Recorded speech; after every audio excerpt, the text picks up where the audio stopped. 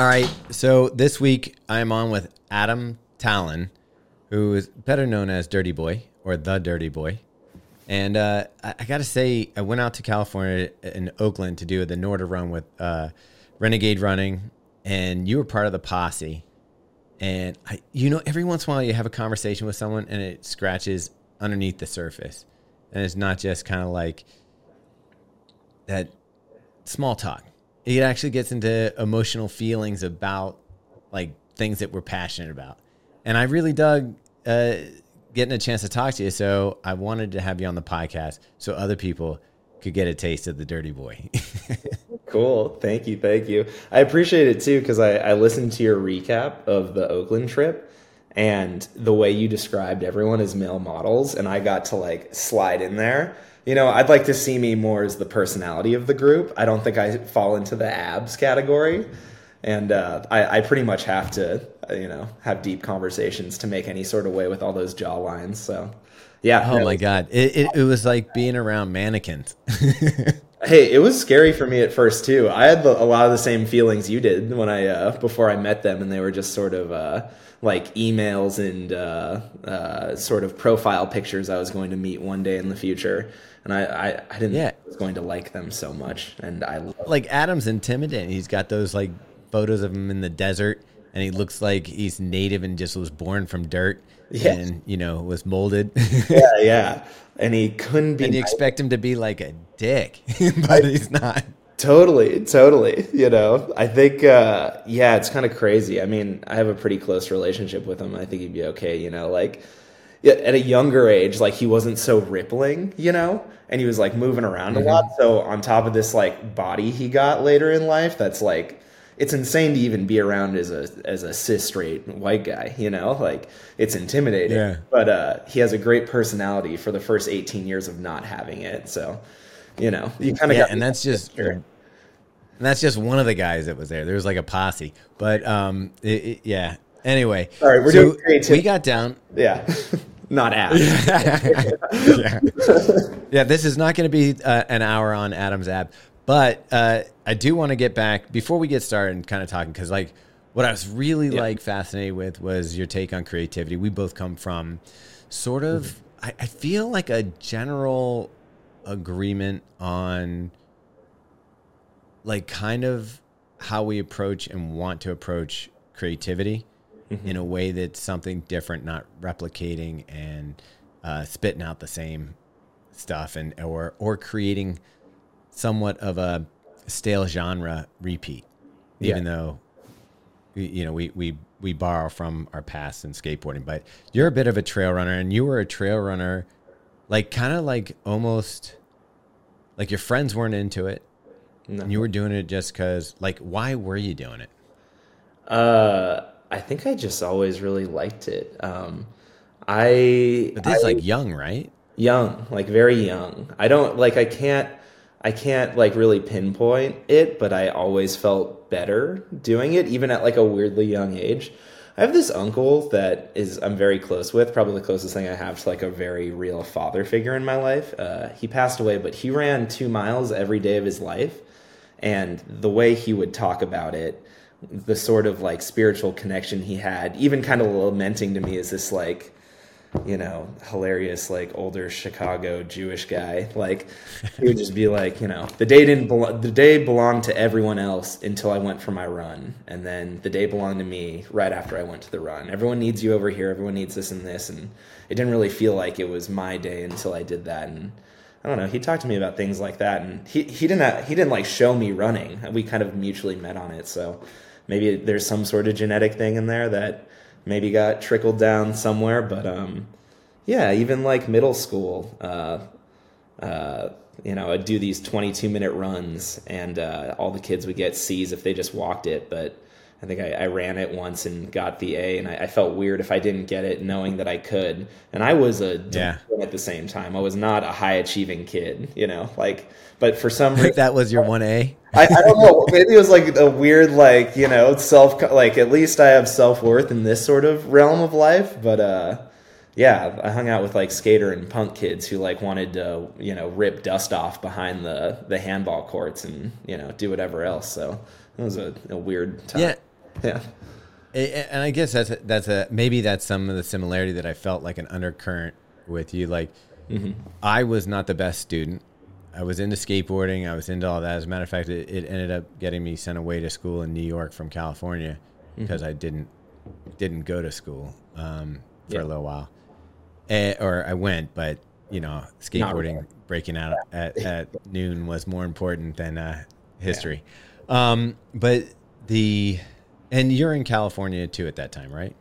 Yeah, I've been born and raised in LA my whole life, or not I've lived in San Francisco for a bit, but yeah, I've been here pretty much all of it. Yeah. Okay, so that kind of, it's weird because I got an article the other day and it said, or I saw something on Instagram. The guy was like, "C students are your entrepreneurs, they're the people who don't want to waste time with the bullshit and are going to figure out what they want to do and spend time doing what they want to do." And back then, for you, for me, it was probably skateboarding and hanging out with our friends. But you added in that layer of trail running, which I think is interesting because like that would have never even crossed my mind. Like actually do something physical that some people would almost see as punishment. Yeah. I mean, I don't know if I was really putting it all together so much at the time, but I think looking back on it, it becomes a lot clearer in the sense of, I think between the skateboarding and I think more a little bit, I don't think we've talked about it, but the graffiti a bit. I mean, what was always so pure was just like the freedom to, do it at any level. And I think the graffiti thing is you're willing to express yourself to a point of risking jail time or whatever. You want this sort of... It makes it more exciting. It makes it more... Well, is it, is it courageous or brave if there's no consequence to anything you do? And then you ask yourself if that's even an important part of it or whatever. But I think what was cool for me, because I think this like leads into maybe more of getting into creative stuff in my life, kind of expanding since then. But I got to leave at sixth period if I ran cross country. And so we have the Santa Monica Mountains behind my high school. And so, where Backbone is and all these trails. So I didn't want to be in school, and you got to leave a period early, even though I liked the running. But to me, I was like, I'm out. This is the best. Get out of jail free card. I ditched class all day and, drew in black books there was like a group of us that were kind of like the graffiti kids, or I'd go skateboarding with my friends and ditch. But for me, I've told people this all the time. I feel so lucky because I pretty much do the same things I did when I was 16. Which was like create all day. I mean, I do a little less drawing now that I'm doing the video more, and then go run at the end of the day, which is like what my high school experience was like, which was like, the whole time, college, whatever. It's just like you create in the day and you go get your run is sort of been my... See, I'm the opposite. I'm the run in the morning. I know I got it done, and then the creative juices are flowing. As a matter of fact, and I'm guessing you do the same thing. Like, sure, yeah. It doesn't turn off. Like when you're running, and we're getting into your resume here a little bit, but when you're running, I find that's where I work out the creative problems I'm having or solve for creative issues. I'm guessing that especially with video, it's such a visual format and a moving format that when you're on that run, you can kind of like think about different angles, shots, putting things together and mixing. Are you doing that? Yeah, I think to a certain extent. I mean, I think, yeah, like when I'm working, I'm thinking about when I can go get my run in, because I'm like, okay, this screen's like so bright and painful. And when I'm running, it's like a much clearer space for me to kind of go into whatever it might be, the drawing, the animation, the storyboard, the treatment, the edit, whatever, it might be. And yeah, I mean, I have ideas. It's been years of this, Of course, I've got a couple ideas from being out there on the run before, but I don't know if I think necessarily in the sense of camera movements and stuff. Like, I'm not the most like cinematic, I guess, director in that sense. I've always been more sort of like content and character and feeling over like a badass gimbal shot in my mind, which I guess it goes into what you were saying too of like a lot of replicated things are running these days. So yeah, for me, it's, yeah, while I'm out there running, I'm trying to think of unique angles. And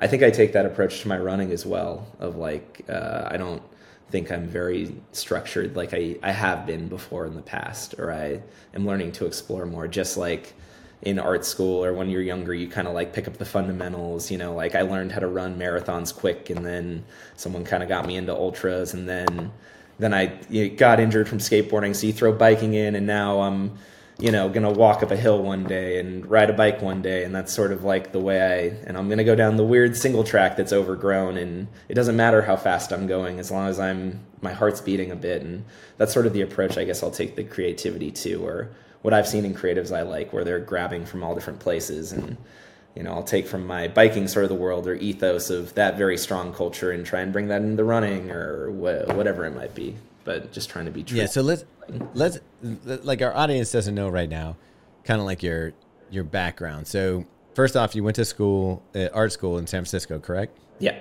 Yeah. Okay. You finish up there, and how soon do you start working for Baker? Oh, wow. Took a while. If I graduated it felt like a while. Now it feels short, but I guess I started in 2017 or 18. Okay, so before let's back up then a little bit. What were you doing out of art school, if not waiting tables or something? So first thing I did was move back home, and I got a job immediately doing vector illustrations for mobile games. And I was not ecstatic. Just I feel like when you're in art school, they tell you how hard it's going to be, and the truth is, it is. There's thousands of people who want to like make things all day. It's like a way less exciting version of being like a pro athlete, and way less paid. But at the time, it was cool because I didn't really have any money at the time. I was just like moving home, trying to like start my new life. Before that, I was doing graphic design on the side and like door-to-door sales for people when I was like a younger kid. So I guess like I'm going to do this full time, and got this job doing vector illustrations, and it paid $80 for each icon I could draw. And so like some of them were super easy. Cranking them out. They take an hour. Some would take like a day, but there'd be some, I'm like hanging out back home at my mom's house. Like, she was a elementary school teacher, so she's gone all day, and I'm just like in my briefs, like basically naked drawing these things, and like, what are they talking about? Life is easy. You just go draw, like you just apply for the job, and then you get it, and then whatever. And then the company went under, and after that, that was the first time I think like the freelancing thing really kicked in, and sort of like figuring that all out. And I started doing background painting for animation, storyboarding. So when I started working for Diplo's management company, and and it's funny, my cousin was working there, I think, and basically this management company, what it would do is we took care of everyone's creative. It would be Diplo, Riff Raff, like all these. Anybody on the label? Anyone on there, I think it would be like 30 people, and people under the management. So we had this, I don't know if you know the meme guy, the fat Jewish, but he was like... Yeah, I know him. Yeah. So my first job... what was the champagne? He was always pushing the rosé. I forgot which one. But yeah. But yeah, so my first job in there was we did an animated series where he told stories, and I did the background painting because they needed a background painter for it.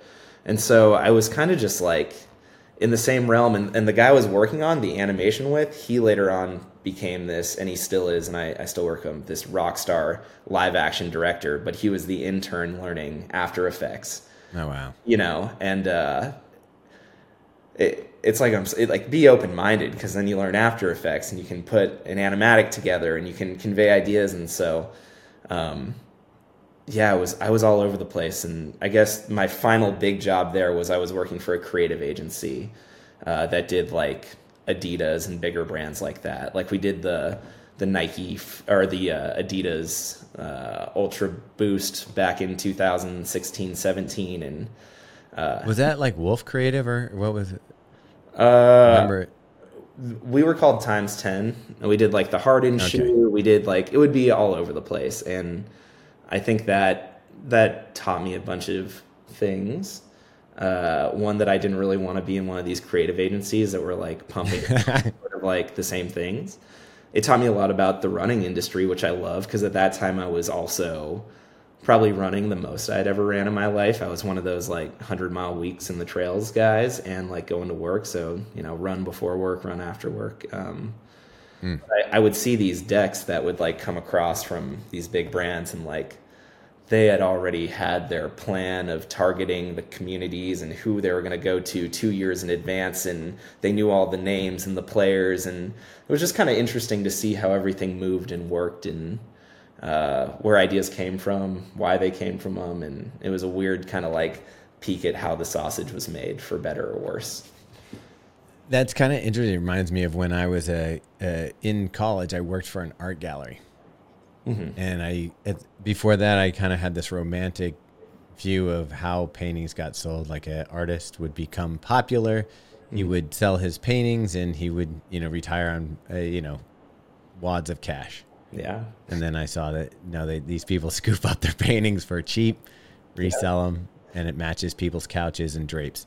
So, or it's a tax haven and just a great investment for later, like a great place to park your money. So there's good and bad things in all these things, Yeah. So your love of skateboarding comes back around, and you end up being an illustrator. This is a good segue to this, and I think it's cool because so I'm running like a madman. Okay, I'm in the best shape of my goddamn 26-year-old life. Everything's easy, nothing hurts, and I do something. I think I tear my meniscus. I think I have a hip problem. So I get suggested to go to this physical therapy place, and I go in, and it's Paul Rodriguez, Andrew Reynolds, every big skateboarder is just in there getting rubbed down next to me and has some injury. So all the Baker guys are going to the whole place is filled with skateboards inside. And yeah, all the Baker guys are in there, and I just become friends with them after just hanging out for a bit, basically. You sit on a massage table next to someone long enough, and I skateboarded and graffiti and had mutual connections kind of between that, and they followed me on the internet, and they would see my work I was doing and drawings and design. And one day someone quit at Baker, and they were like, hey, you want to come over? Or I guess it was at Shake Gen at the time. And Baker Boys is like a big distribution company. So there's Birdhouse in there, which is Tony Hawk's company, Baker, Death Wish, Shake Gen. And certain people are in-house and certain people are outsourced. But yeah, so my life, and I think like most people's artistic journey, because I don't really have a linear one, if I didn't become madly obsessed with running and to the point where I got bursitis in my hip, I wouldn't have ever gone to the PT place where I would have connected with, the people that made Baker 3, which was like, Baker 3 is like my, holy grail of skateboarding films. It like caused me to throw my life away at 13 or whatever. And that's just crazy that like those little things that you can't plan. Yeah. Just kind of pop up, and you made the best of it. Yeah. I think, at least when I talk to younger artists these days, I'm like, I never really got a job I applied for that I wanted, Like, I'm not saying like don't apply for jobs, but a lot of it was just through people who saw me doing stuff and said, hey, you want to try doing something over here? And then just, hopefully doing well on that project. But yeah, so that's how I ended up at Baker for, I guess it was 5 years, something like that, 4 or 5 years. Yeah. Do you have a signature board that you're like, that's my peak? I got a couple. I got some are cooler than others. Like the second board I got to do there was for Alyssa Steamer, who's like, the only girl in the Tony Hawk Pro Skater 1 game, and to meet her. And I got a couple I like a lot. Yeah. I don't know. I can't pick which one I like the best, but there's a few. And you probably know, I feel like, because you worked in graphic design for a little bit, yes? I still do creative for what we do here. And, I started off, I actually got scared when I was in art school that I wasn't going to have a future. I saw like everybody who's graduating from the art school working at restaurants and stuff like that. And I was like, that's not where I want to go. So I ended up getting a double major and getting a degree in psychology too. And I went and got a normal job. and I felt like this sucks. And I said, if I'm going to have to work, might as well be working on something I enjoy doing. I'd rather make less money and enjoy what I'm doing all day than make more money and hate my day. So I ended up quitting and, I actually worked my way into a marketing position in a company that blew up. And so then I didn't have a job, and I went to a t-shirt company, and I just started doing, I didn't even have very good illustrator skills at the time. And they just set me down, and I was like cranking out artwork all day long. So I learned it really fast, and that kind of like blew up. And then, like you said, somebody saw my work, got asked if I wanted to start a creative department. They didn't know that I had just been doing t-shirts. And I started a creative department for an agency. How hard could it be, you know? Yeah. Right? And went on from there, man. Totally. But yeah, it was a trip. And like you said, we were working for big names, big brands. And, it's exciting to be able to name drop some stuff. But at the end of the day, if you're not enjoying, again, the work that you're doing or there's so many walls that get put up along the side of your work that you kind of end up rebelling against it. Yeah, I would say most of the stuff I did for Adidas and like the work they were having me do, like this very corporate sort of like vector illustration design things for pages and sites and banners and billboards. Like I don't show anyone any of that stuff, you know? I mean, it's cool to be like, yeah, I'm working on the new Ultra Boost, but still getting paid like pretty terrible there. And like your name's never really allowed to be put on anything either because they don't want people stealing their artists and whatever else. So yeah, I like the Wild West, you know? I like being out here just floating in the distance. And that was kind of thing. Like, so we started talking about the aesthetic of running. And I think that, like, I'm not a track guy. I didn't grow up doing cross country. I kind of came into running later. And one of the things that I loved about skateboarding when I was a kid was the culture. Was, you instantly knew, at least when I started skating, if I saw someone with a pair of slip-on Vans and, there was a certain uniform that you saw and you said, hey, all right, this is my people. And I feel like running is starting to get a culture where I feel like it used to be owned by, it was owned by like people who graduated from track in college and maybe like Brooks and, Nike and, the companies that made apparel for running that was like neon, 5-inch short, boxy shirt. There wasn't a lot of choices. And now you've worked with some of the brands that are kind of breaking out of that mold a little bit, but it's definitely in the area that where I find I'm most drawn to as far as expressing myself as a runner. And I think that there are different reasons people run: pace, time, achievement, whatever. But there's also like a tribal part of it that, like when you meet another runner, it doesn't matter if you where you are, there's kind of just a quick understanding or a familiarity. So you and I started talking about that, and I was like, damn, you got some strong opinions. Why don't you do your own thing? And I loved your answer. but like, let's talk a little bit about that. Like, where do you think running is right now with, like, as far as design, culture, clothing, all that kind of stuff? Yeah. I'm gonna need a couple more of those. Those Modelo Cheladas are terrible. Favorite ones, but boy, did they help. Where do I think everything's at? If I remember what we were talking about, where I left it, I was saying we're kind of at the beginning of that. Like, I think we're seeing some brands pop out that are trying to do different things, and to me, it feels very like it's a cool start, but I think it's very much just the start, and it's categorizing things a little too easy for my personal taste right now of like where you fall into.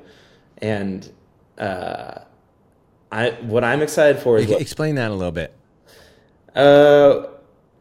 Like, what are the categories? So like I feel like Oh, okay. I have to dance my words here pretty good at the same time. I Like you wouldn't be said, afraid. You're not gonna. yeah.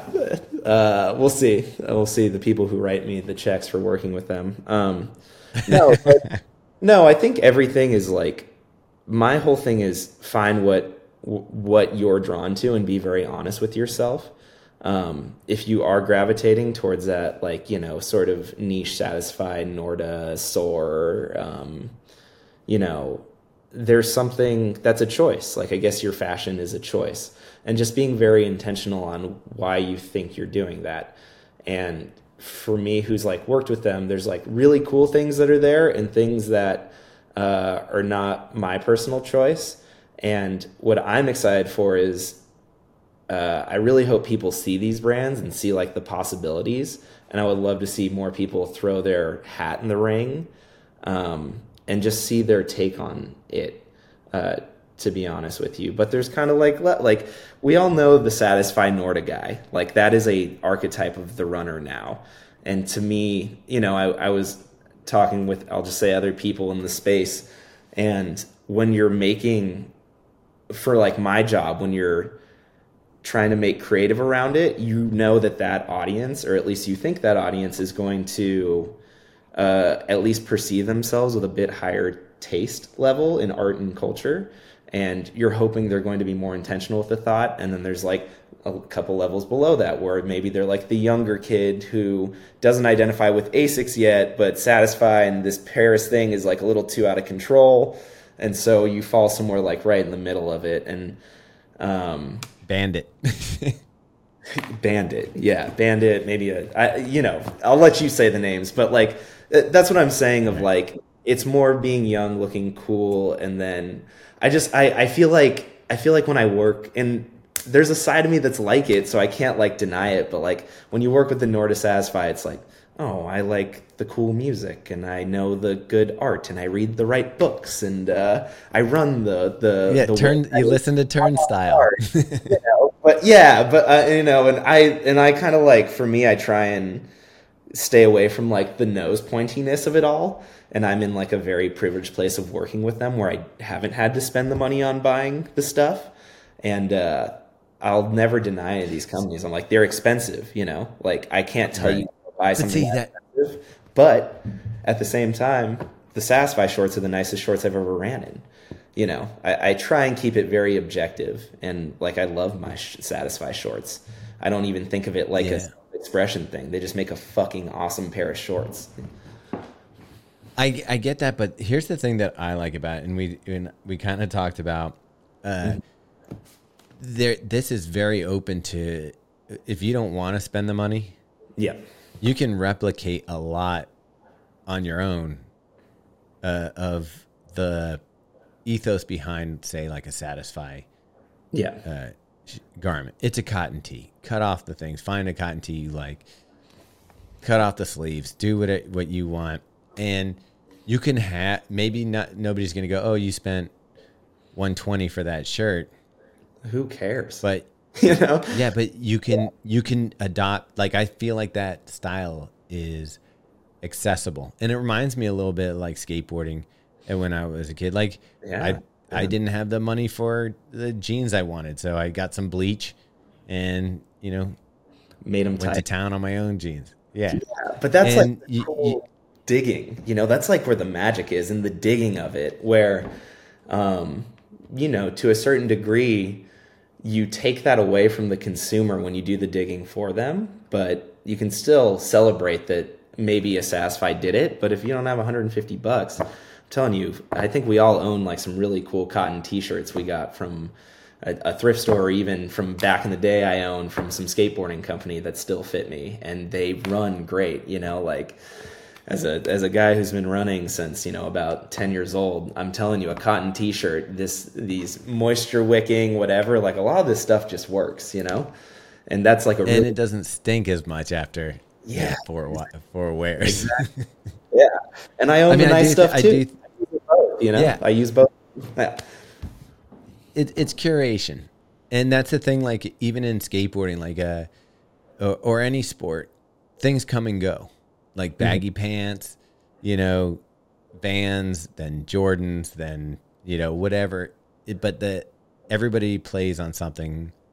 Yeah. It's the people that play that drive the movement forward. It's true. Yes. I agree with you on that. It's like really weird to watch things change in real time. It's weird. Even I feel like running is cool now, you know. It was never cool. It wasn't cool 10 years ago. Like, it wasn't cool 8 years ago when I was like getting into this, you know, like I'm over here watching the fucking Ginger Runner, like a guy I'd never like, you know, like that's not like but I'm like, fucking, that's all you got. So you just make do with what it is, you know. And now it's like influency. There's sexy people doing it.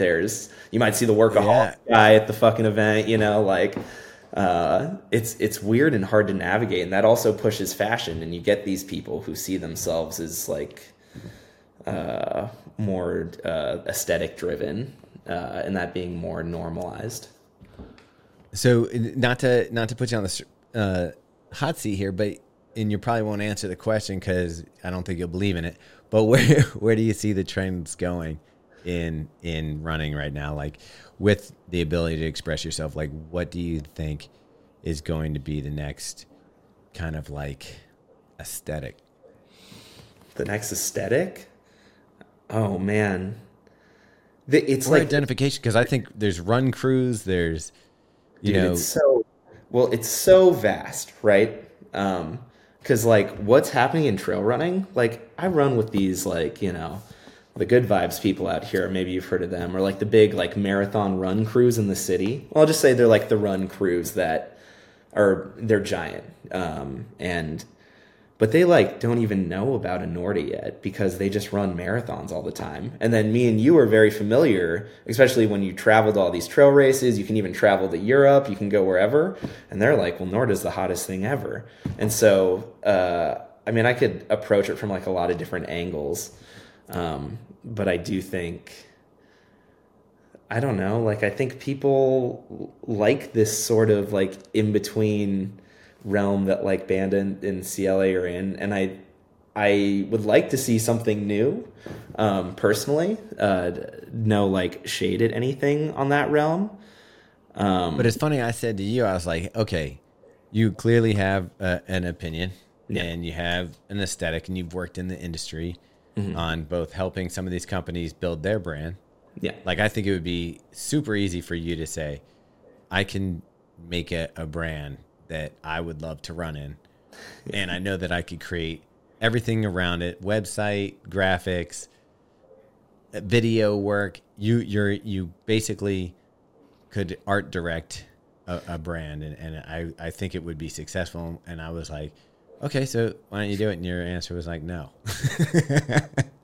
There's two sides to that, because I don't want to tell people what is cool to run in, you know? Like, I think that's like the first thing. And it's like, I know what I really like as a creative. So when Norda asked me to do a project, I'm pulling from things that are exciting to me at the time, that are getting me pumped up.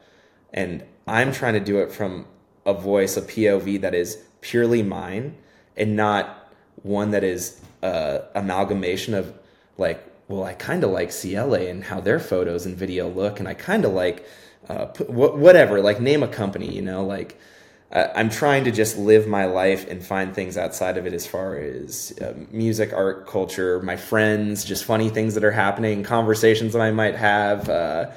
Like, it could come from anywhere, you know, new technology that I'm seeing coming from the music video side of like the things I work in, like different things in animation that like these guys are doing for video games. Like, so for me, in the question, and I think what we were kind of talking about at Renegade was, I wouldn't want to start a brand because I want runners, especially this very sacred activity to me, to be as much of themselves as possible. And all these things I'm saying about all these brands, there's no right or wrong in any of this stuff. I just want people to be conscious on the choices they're making. And that comes down to, why do you think this sock is good? What does this sock say about you? Does it even matter? You know? And then also, not caring is another choice at the same time. which sometimes I'm in there too. So as long as you're, as corny as it sounds, as long as you're being yourself, then you're adding something beautiful to running. Whereas if you start, I think we all see like, you get in a group, everyone wears the same stuff at the same group. We only run, it's like the runner who only runs marathons and it's like, I don't touch trails. Like, why don't you try trails today? Like, oh, I don't touch Satisfy. It's too expensive and nose tippy. If you get a pair of shorts, you might like them, you know? Or at the same time, I can't afford it. Get this. So I wouldn't want to be in a position of running a brand to be like, this is what running should look like. This is what I think. And even if I were to do that, I would want it to feel more niche of like, I guess a great way of describing it is we throw in an unsanctioned trail race series here. We do like an unsanctioned 100-miler and we do all these things. And my whole thing is I made it because I don't really like any of the races that are happening. But my whole thing is very hands off on like, you're going out there to kind of have your own experience. Like we're just kind of setting up a table for you to try some trails you've never tried, get lost in the woods, learn about orienteering, learn about yourself a little bit, but it has nothing to do, like, these trail races, I'm tired of getting a Hammer nutrition code at the end and a fucking pair of socks. You're not getting any of that, but we're also charging you only $20 for a race, which you're not going to get anywhere else. So I would like people to take agency, I guess is my thing, and autonomy. I would love to see more autonomy. All right. Yeah. So I get that, but I think it would also be interesting if you curated. I think that's what you thought was cool. I mean, I feel like underhandedly that's a little bit what I do, but like in a way that feels way better to me, where I get Adam calling me up or someone, a certain brand or whatever, who's like, hey, we want to do this, this, or this. And then I get to be behind the scenes and it's like a one-time sort of like, okay, or maybe a recurring thing, you know? And that feels at a good place for me. 'Cause I feel free, detached, but also the cool thing about working with Anorta is they want to try cool new things. They want the same way they want to make a great shoe, which I know these people, they truly want to make the best shoe. They want to make great creative too. And instead of being like, well, let's copy whatever, they trust someone like an Adam, a brand manager, to be like, all right, well, I'm going to go pull from these sources of the back corners of the creative field. And we keep bringing up Adam. So Adam it worked with Satisfy. He actually wrote the Possessed magazine or something. Yeah. And I believe he was the one like behind some of the writing of that. He did. Now he, what's that? He no longer works for them, but he did. Yeah. Now he's with Norda. Uh-huh. And so he's the one that he calls you up and says, hey, we want to do something to promote this. On that side, yes. On that network. How much direction do you typically get from a brand like that? From them? Little to none. I mean, honestly. I think Adam will have an idea of maybe the people he likes and maybe a location he's interested in. But besides that, I don't know when this podcast is coming out, but we're going to release the spring summer campaign, I think it is, in 2 weeks. I think it's on the 17th or 18th. The teasers are going to drop next week though. And, even that, my idea behind it, I feel like I can talk a little inside baseball here, you know. My idea around it was, we went to this beautiful place in Spain, went to a beautiful location, and my whole thing was, I feel like a lot of these shoots and videos rely completely heavily on finding these locations. And so I kind of wanted to poke at that sort of idea, especially seeing what my friends are doing in music videos and things like that. So I composited kind of these fantastical lands that it starts like the Spanish plate, you know, of like the mountainside, but I'm building this sort of fantastical world using AI and tracking and masking. And because I'm like, it doesn't matter where you are, man. You know, like you should try and convey the running. My biggest thing in film and running is it very rarely feels what it feels like to run an ultra. You know, like no matter how much they're sweating, like how many slow-mo shots of their quads pounding down Mount Blanc, like it very rarely conveys to the viewer that actual pain or heightened sensation. So trying to lean more into the ethereal side of feeling was what I tried to get across in this, and I guess you guys will see it in a week or two, and you can let me know if that happened or not. You know? Yeah, can't wait. Maybe you'll let me get a preview. but with that said, yeah, that sounds awesome. And there's lots of creatives who are doing it. You know, there's a really cool wave of directors, designers, and things like that are coming, just like these brands. And we're seeing videos not all look like the same story of I ran a race and it was hard and then my crew helped me and there was this violin music played in the background, and you know, I grew up on that shit, but at the same time it's like I mean that was Solomon. We're watching really badass space, you know? Huh? Yeah. I remember there was such a hunger for that kind of content at one point. Solomon had that one series. They did a really great series of trail running. It was bad. With Anna Frost and all those people. Yeah, they went to that. And the problem is that it kind of created the genre. Yeah, it did. And but there were some good stories in there. Like I'm not here to I'm happy it happened, but I'm again like excited to see what's going to come now, because we have these younger kids who, like me, like I grew up on it. I know all the stories. I know all the names. I know all the things, you know, like I've been a huge fan of the sport forever. I'm excited to see what's next now and to see a different take on it, and kind of this changing of the guard's the wrong word, but you know, a lot of these companies still work with the same people because they phone in the same stuff and it works. And Norda, these certain companies are taking a risk, and that's badass for people in my position. But what I was saying is, like, I'm explaining this idea of the Spain thing because I would love other filmmakers things of like, wrap your brain around like a concept that's like original and passionate to you, not like, I saw this film, I want to try and make it like this because I think this is the level that it should be at. Like, find whether you like the patterns or textures of the nature and you want to create like a cool collage, or what you want to do a more of a detailed exploration of what it means to be at an aid station, like the corners of the stickiness of the cup, or the perspective of the girlfriend crying in the car because she wants to go, like, I don't know, like there's a lot of like fun things to explore. And instead of thinking so like superficially aesthetic, you know, try and wrap your head around that. I immediately got an image of the girlfriend crying in the car. Like whatever, you know, like I'm just like trying to say the good idea wins in my mind, and you can tell people who are putting great ideas out there right now. Yeah, but to talk about it a little bit, what you're talking about is kind of like a poetry thing. It's like you know, you're saying, okay, explore this emotion, explore the sticky cup, all that stuff. Those aren't things that come naturally to a lot of people. And that's why I do think that we see, and I think even for myself, when I get lazy with stuff, you fall back to what you know works. Yeah. But not everybody can,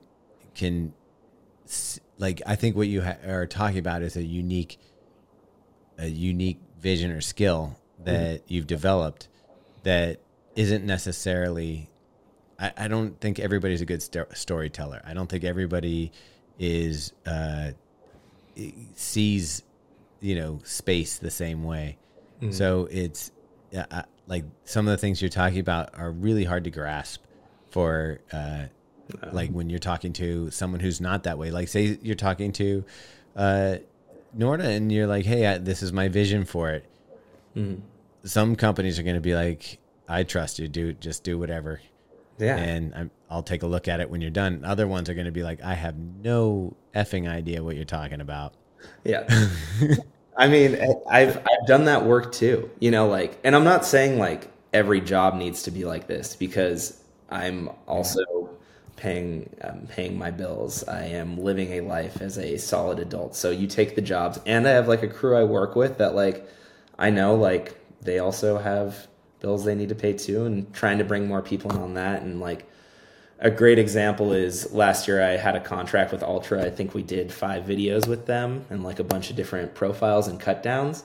And they were not, like the first one was kind of fun and they wanted to trust someone. They saw the Satisfy film I did that was like all DV and like really raw, like intentionally pretty raw. And yeah, they had fun on this. We did another speed project video, the race from LA to Vegas. And then they put a contract up for 5 videos, and a bunch of management changed over there at VF, and a creative director who didn't really know what to do, and publicly traded company. And they're like, hey, let's just focus on the shoes and, the trees and the nature and let's do that. So like, I'm not saying we never make things like that, but you look for the opportunities to carve out what you can. And, I can speak the other languages if I need to. I think it's a missed opportunity on their part. But it's not my giant multi-million It isn't. But if you also have, if you look at their audience, their audience is much, I would say, I don't want to. I'll probably insult somebody if it's just, you know what I mean. I know what you mean. I won't even say that. I'll just say I don't know what their audience is, which is the hardest part for them. And I hope that's their job to figure out. Maybe that's the problem. Maybe they don't know. Yeah, and or don't have a target that they're going after. Yeah, and again, I loved Ultra shoes. I wore the Lone Peak for about 6 years straight, And I guess that's like always what it comes down to for me as well, is like, regardless of all this like aesthetic and what it like, does it really say that much about me if I choose to run in Ultras? Like I have some pairs I fucking love, And like it's also a superficial way of like distilling down a person or a practice. So coming back to it, of all these things, find what works for you. And even if it's not the cool thing, like you don't have to force yourself into some vapor flies for your marathon if like your toes are bleeding and you like why don't you just find a different carbon plated shoe that's maybe a little less crazy and whatever. But I guess some people want to get their Olympic trials qualifying. You gotta have Kipchoge. Yeah, you gotta have your Kipchoge. Yeah. But most of us are regular folk, right? Yeah. Okay. I think we could wrap this in a bit too, of like what's cool about Norda and Satisfy. They're marketing to the regular folk. They don't even like, I guess they have like an elite runner or two, but like it really is about just like people like me and you who are interested who love running. And but on top of that, love I guess life outside of that as well. I think we'll see more like that, because I feel like these stories, like I've told and I've seen and I've worked, it's like I've watched Western States via iRunFar's Twitter for a decade and a half, and like I know I can't run as fast as these people. I know some of these people. Keely Henninger dropped me on her shakeout run 3 days before Western States. Like, like I just can't even relate to that sort of speed. I mean, I will say one of the coolest things is I'm excited to see Courtney DeWalter take on Mont Blanc. But when she's one of those people that makes running fun for everybody. Like when we went on a run with her, I'm name dropping a little bit here. When we went on a run with her, she ran with everybody. Like she didn't like run up front and be like, I'm the pro here. She like was up front, ran to the back, hung out with the people in the back, came to the middle packers. Like she was all over the place. And I was just like, oh, I love, she could have the biggest ego. Yeah. She's basically the Michael Jordan of trail running right now. And she's, just chilling, just having a good time, enjoying people, being out on the trail. Yeah. It's cool. She's someone still who has kind of that that style. Yeah. But exactly, like, even that, like, of course these companies swoop them up and throw every logo in the world on them. It's just the name of the game. But, she's been committed to those long shorts forever, and I don't think she's, like, pulling a thing besides, like, I really like these. And, first you're like passionate about things growing up, and then you find what you really like, and then that translates to your running, and you stay in long shorts, like, and that's like true aesthetic that you can like look to, and it's always weird at first, like I'm sure they were like, who's the weird girl in the shorts, and now it's badass, you should just follow the trend. They definitely were. I remember seeing her early on, and I'm like, who is that? What are they doing there? Got basketball shorts on? And you're like, what is going on? Exactly. And the person that's photographing or doing photos for them and Solomon right now, this girl Courtney White, like her photos are fucking I follow her stuff. Yeah, they're awesome, and she's clearly, in the same realm, like interested in many things in life, lives a full life, and isn't just like so running all the time that her work reflects that, and you feel more life in them. Yeah. So shouts out to her being a rad creative, and it's just putting her with a Courtney is cool to see sort of a more personal expose on who this person is that we just see run by in the long shorts. She did a nice job with Shalane Flanagan as well when she was doing the multiple marathons. So we're gonna probably wrap up here soon, but I want to get to the nomenclature of Dirty Boy, and how did we get the nickname the Dirty Boy? Yeah, I like it's a weird one to talk about. It's a graffiti thing. It's a graffiti thing. So it was your tag? There's more than one Dirty Boy. There's multiple, and so I guess I've been in a graffiti crew since about the age of, I don't know, 15. That's like still a functioning thing for the most part. Some people more than others, but still exists. And when Instagram came on at 2012, I just picked the name The Dirty Boy, and I just stuck with it. I kind of wish I could change it, but it can be embarrassing in certain settings, but I'm down. I feel like people get it too. It's good in like the trail world, It's less in like more like corporate settings or like other jobs. So they're like, can we see your work? And I'm like, it's The Dirty Boy. And they're like, what the fuck does that mean? But I think I'm just kind of leaning into it at this point. I mean, yeah, you just it can be like it's taking on its own meaning, so you don't have to, literally, be the dirty boy. Totally. Yeah. But yeah, so I don't think I'll change it anytime soon. And there is a level, I don't know. I think I said my name, or you said my name at the beginning. There's like a level of anonymity that I enjoy, and I think maybe came from the graffiti thing. And I don't think it says my name anywhere on my Instagram or anything like that, and I don't know, I like keeping things a little bit more secret, which is like a little bit more old school, I think. I'm sorry I said your name in the beginning. No, it's cool. I'm not doing anything too crazy these days, maybe here and there, but yeah, I don't know, it's a different approach to, I think, how everything is very attention driven these days, including in the running spaces and things like that. So I like to at least try to stay a little bit low profile and keep things a little closer to the chest or certain aspects of my life. But yeah. All right, rad. So this has been a lot of fun. I hope that you enjoyed having this conversation. I thoroughly enjoyed. I'm not really like, it's funny. I do a lot of social stuff. Yeah. I'm not super good at social stuff, and I really enjoyed spending time talking to you at the party and the post run, and I was like, okay, I like this. He's not giving me answers that I think usually people kind of talk to you the way I think they think you want to hear an answer, and I felt like we had like an honest conversation, and it was fun. So I just appreciate it. I thought it would be great to have you on the podcast. Hopefully people enjoy this as much as I did. I really appreciate you coming on.